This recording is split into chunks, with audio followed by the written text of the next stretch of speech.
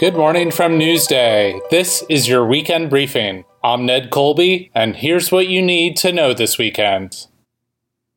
Long Island doctors' offices were inundated Thursday, with parents anxious to get their children vaccinated against COVID-19. 2 days after, federal authorities approved the Pfizer-BioNTech vaccine for 5 to 11-year-olds. With demand booming, healthcare providers were gearing up to administer thousands of the vaccines to children on Long Island as quickly as possible. Dr. Carrie Fierstein, a pediatrician in Plainview, said one mother called her office in tears because she could not get an appointment immediately for her child. Her office is hiring extra temporary staff, including nurses, to try to inoculate as many children as they can. For those eager to make an appointment, we have helpful resources. Search "Book an Appointment" among the stories on our site.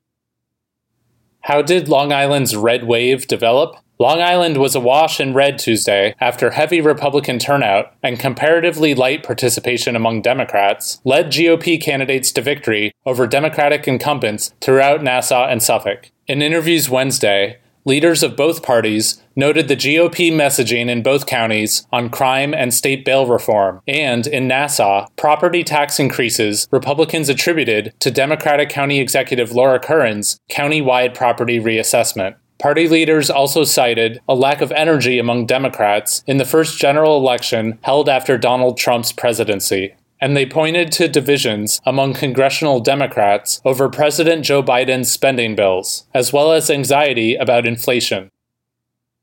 The pioneering Japanese restaurant Kura Barn closed in Huntington in October. Nori and Noriko Morimoto opened the place in 1975. At first, the couple sold crafts from Japan and Europe.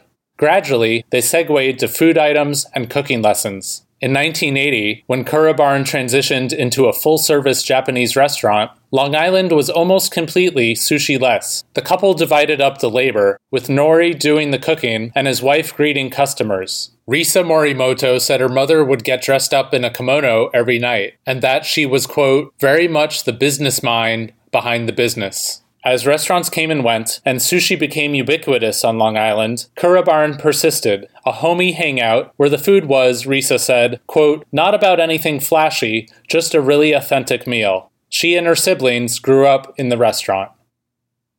And here's what else is happening around Long Island and New York City.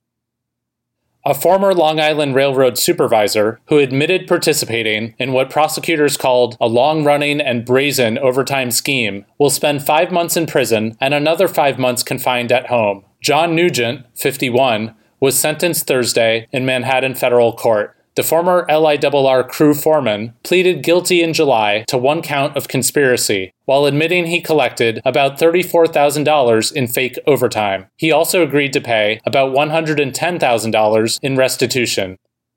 For something different this weekend, might I suggest an owl prowl? Leave your flashlights at home.